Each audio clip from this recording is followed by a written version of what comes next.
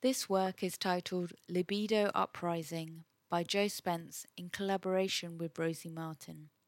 It is approximately 40 centimeters high and 1 meter wide. This is a sequence of 8 color photographs of the artist Joe Spence, a Caucasian middle-aged woman. The sequence shows Spence wearing a sheer and lacy black one-piece bodysuit lingerie. The image starts on the left and shows Spence on her knees looking down towards her crotch. There is bright red paint coming from her crotch area and down her thighs, referencing menstrual blood. In the following images, Spence smears this red paint all over her body with her hands. Images 4 to 7 are close-up shots of her face and hair completely plastered with red paint. She is smiling and seems to be enjoying this process.